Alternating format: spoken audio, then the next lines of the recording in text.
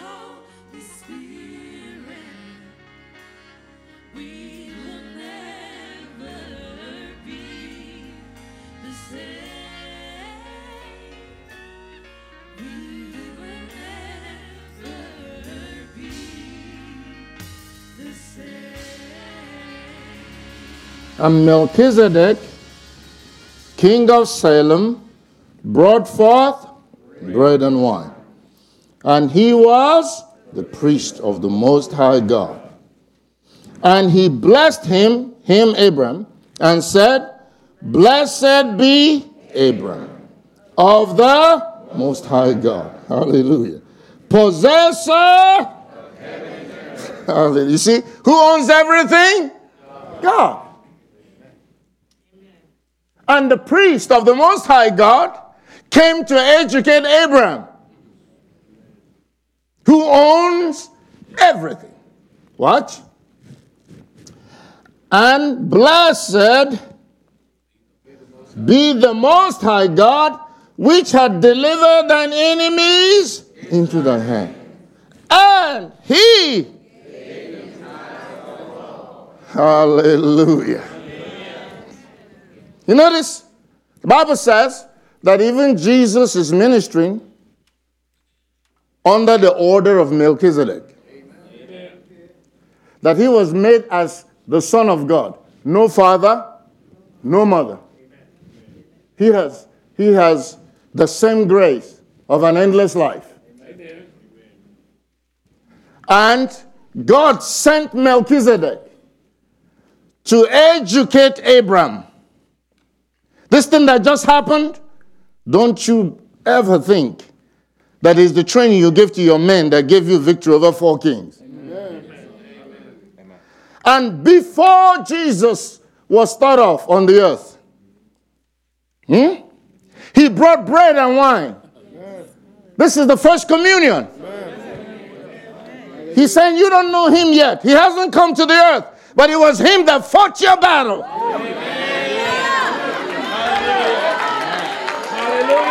Hallelujah. Glory to God. Hey, bless the Lord. Watch now. Watch. He says, the moment Abram understood who fought the fight for him, the response was, here's my tithe.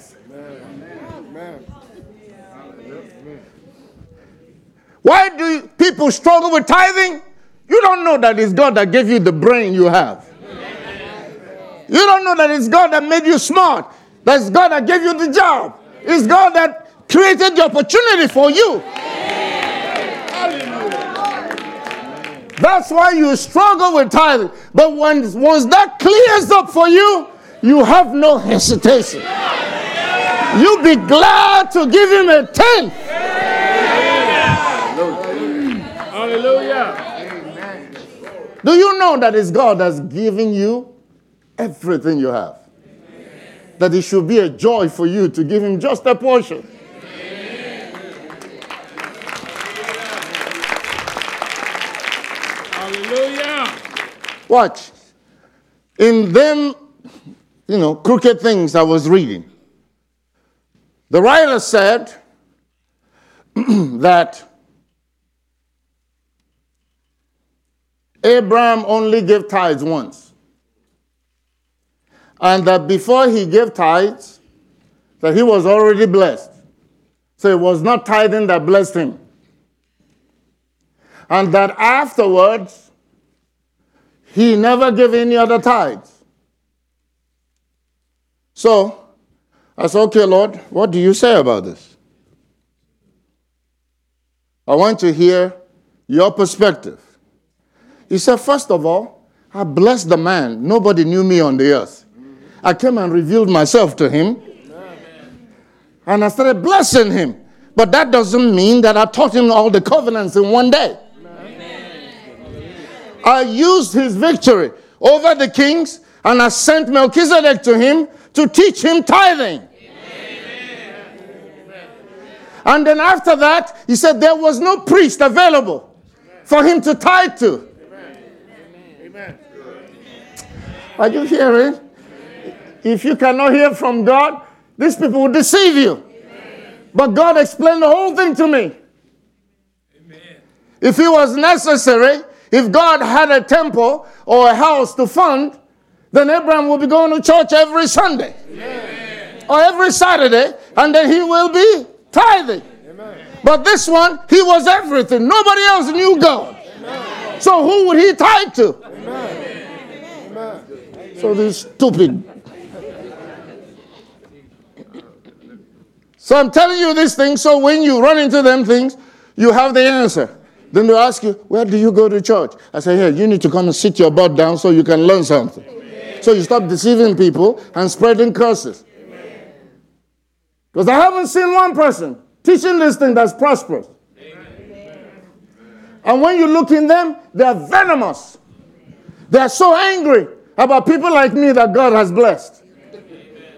And they want to shut it down.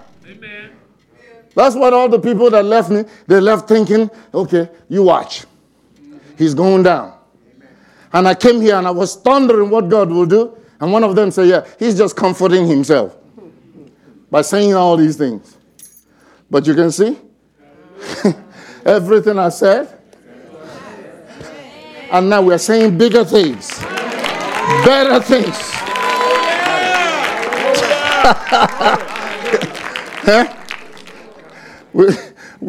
We were flying along, and Elder Thomas said, look at here.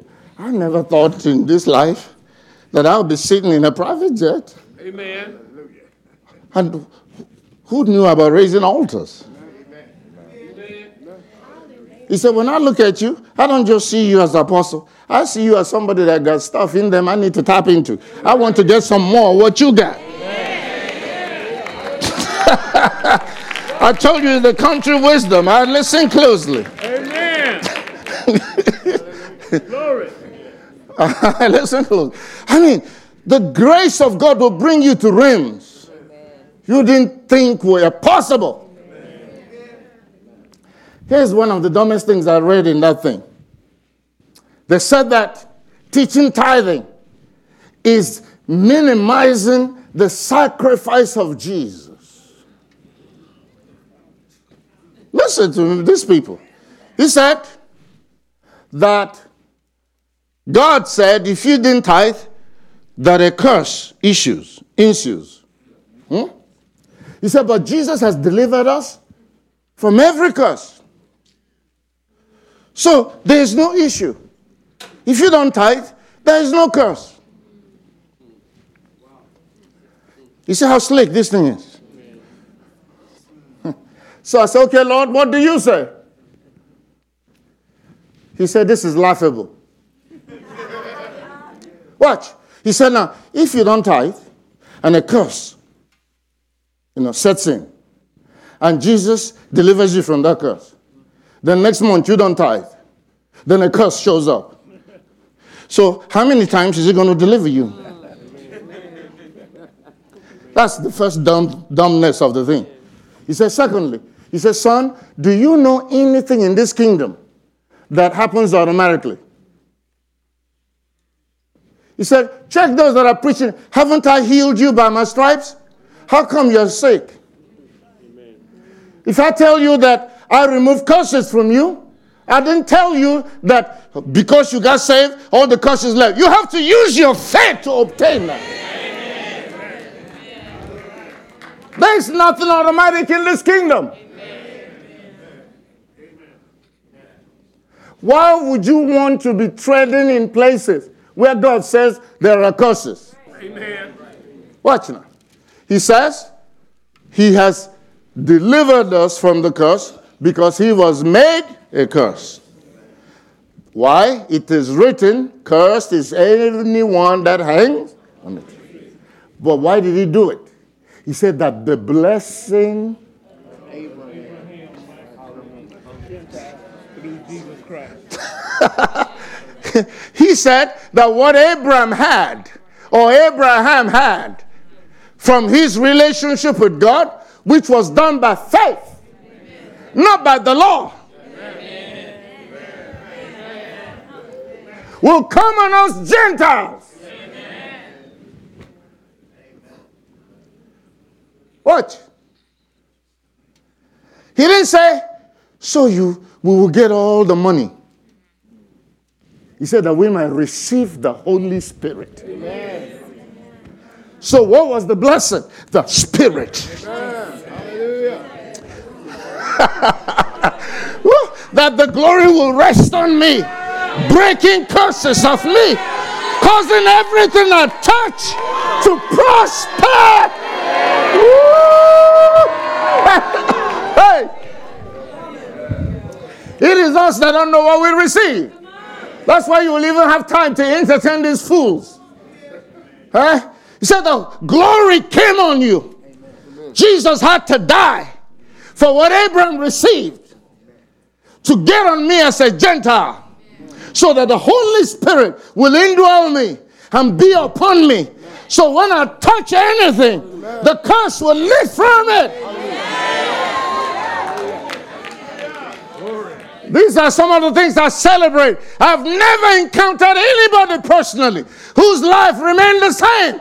Nobody I've ever encountered did not prosper. Everybody that submits to what I'm doing. But before I close, I want Minister Art to come and give you this testimony. Hallelujah. The first ministry that I was a part of that I got saved in was a Baptist church. And I got saved in that church, and before my salvation as an unbeliever, the ministry there discussed tithing, but quite frankly, I wasn't clear on what tithing even meant. I got saved, and it was starting to become a little clearer, but admittedly, I was naive. And so when I tithed the first time, I was debating whether it was 10% gross or 10% net. Because, again, I had no idea what tithing meant at that point. So my first tithe check was 10% net. Once I got into their new members class, a few months later, I realized that it was supposed to be 10% gross. So when I tithe after getting that understanding, I tithed 10% gross, and by God's grace was a consistent tither until I left that church 2 years later and joined the ministry that Apostle came out of. Now, when I joined that ministry, I had a friend. Her name was Mary. And I was still very new in my walk. And at that time, I considered Mary as a person with prophetic giftings that had experiences with God.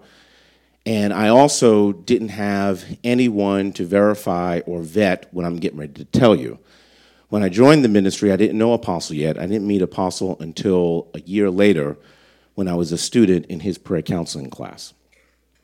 Well, one day, Mary came to me and said, you know, God told me to tell you that He knows that you are faithful in giving to a building. But what He wants you to do is redirect your tithes away from a building and help people that are struggling. The rationale that she said is that, yeah, you're giving consistently, but there's people around you that are hurting. And that those are the people that God wants you to help. Don't give your money to a building. Again, I didn't know Apostle at that time. I knew who he was, but we didn't have a relationship. So there was no way for me to verify or vet what I heard. And because I trusted her, I took that recommendation. And so I stopped tithing. And so there was a family in the church at that time that I gave money to. And then from that point forward, for the next 3 years, every time I got paid, my account ran a deficit between $400 and $500 a pay period. So when I was getting paid on the 15th and the last day of the month. There's 12 months in a year. That's 24 pay periods times 3 years. 72 pay periods straight. My account every time I got paid was between $400 and $500 overdraft. So when my paycheck came in, that money was already wiped out and could not recover. Even when the year turned around, like January 1st, I would have this desire to give, but quite frankly, I just couldn't. I had no faith, filled with fear, to give. So this went on 3 years straight. One day, this is significant. I was at a friend's house, and we were looking at the scriptures. And God spoke to me from a text about tithing, but the text had nothing to do with tithing. The scripture is in Revelation 3. The scripture says that God was giving a commendation to the church at Sardis. And he said that you have a name that is alive, but you're really dead. He said, be watchful and strengthen what remains, for it is ready to die. For I have not found your works perfect before God. That text ministered to me from tithing. What that text ministered to me was that, as Apostle said earlier in this message, that we don't understand, like Adam and Eve, and we don't understand what death really means. We think death means physical death.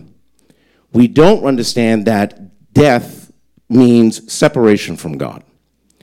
And the Holy Spirit was telling me, because I was bewitched by my friend Mary to follow this thing that she told me, that not only was I a walking corpse, I was a professing believer, but in the realm of the Spirit, I was really dead.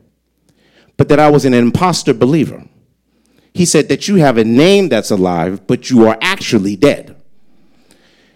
But yet, he came with an encouragement. He said, be watchful and strengthen what remains, for it is ready to die. That gave me hope. That even though for 3 years, 72 pay periods of not giving, not tithing consistently, there was still something left. That if I used my faith on what was left, that God would be able to strengthen it. I also didn't realize how significant that text was, because at the time that was given to me, I was not aware that God had already come to Apostle and told him to get up and start your ministry. And at the time that I was confronted with that, he was already starting Resurrection House for All Nations, where dead things come to life. I had no clue. So the moment I joined Resurrection House for All Nations, a few months later, same bills, same income. Immediately, what I could not do for 3 years straight, I was able to do that Sunday.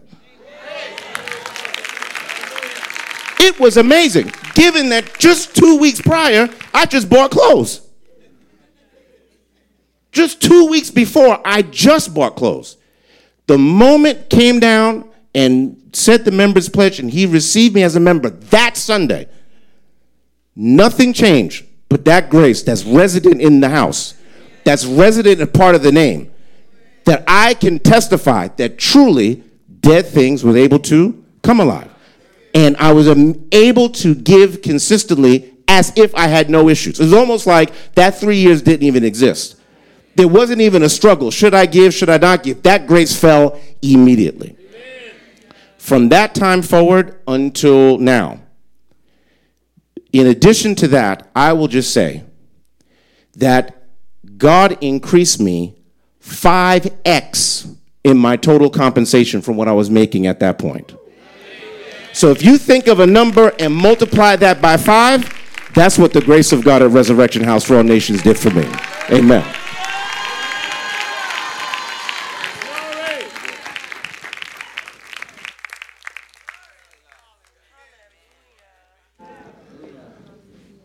Even though he did good, he didn't still quite hate it. No, he came to church and he tithed. same income, same bills. And that month, he wasn't short anymore.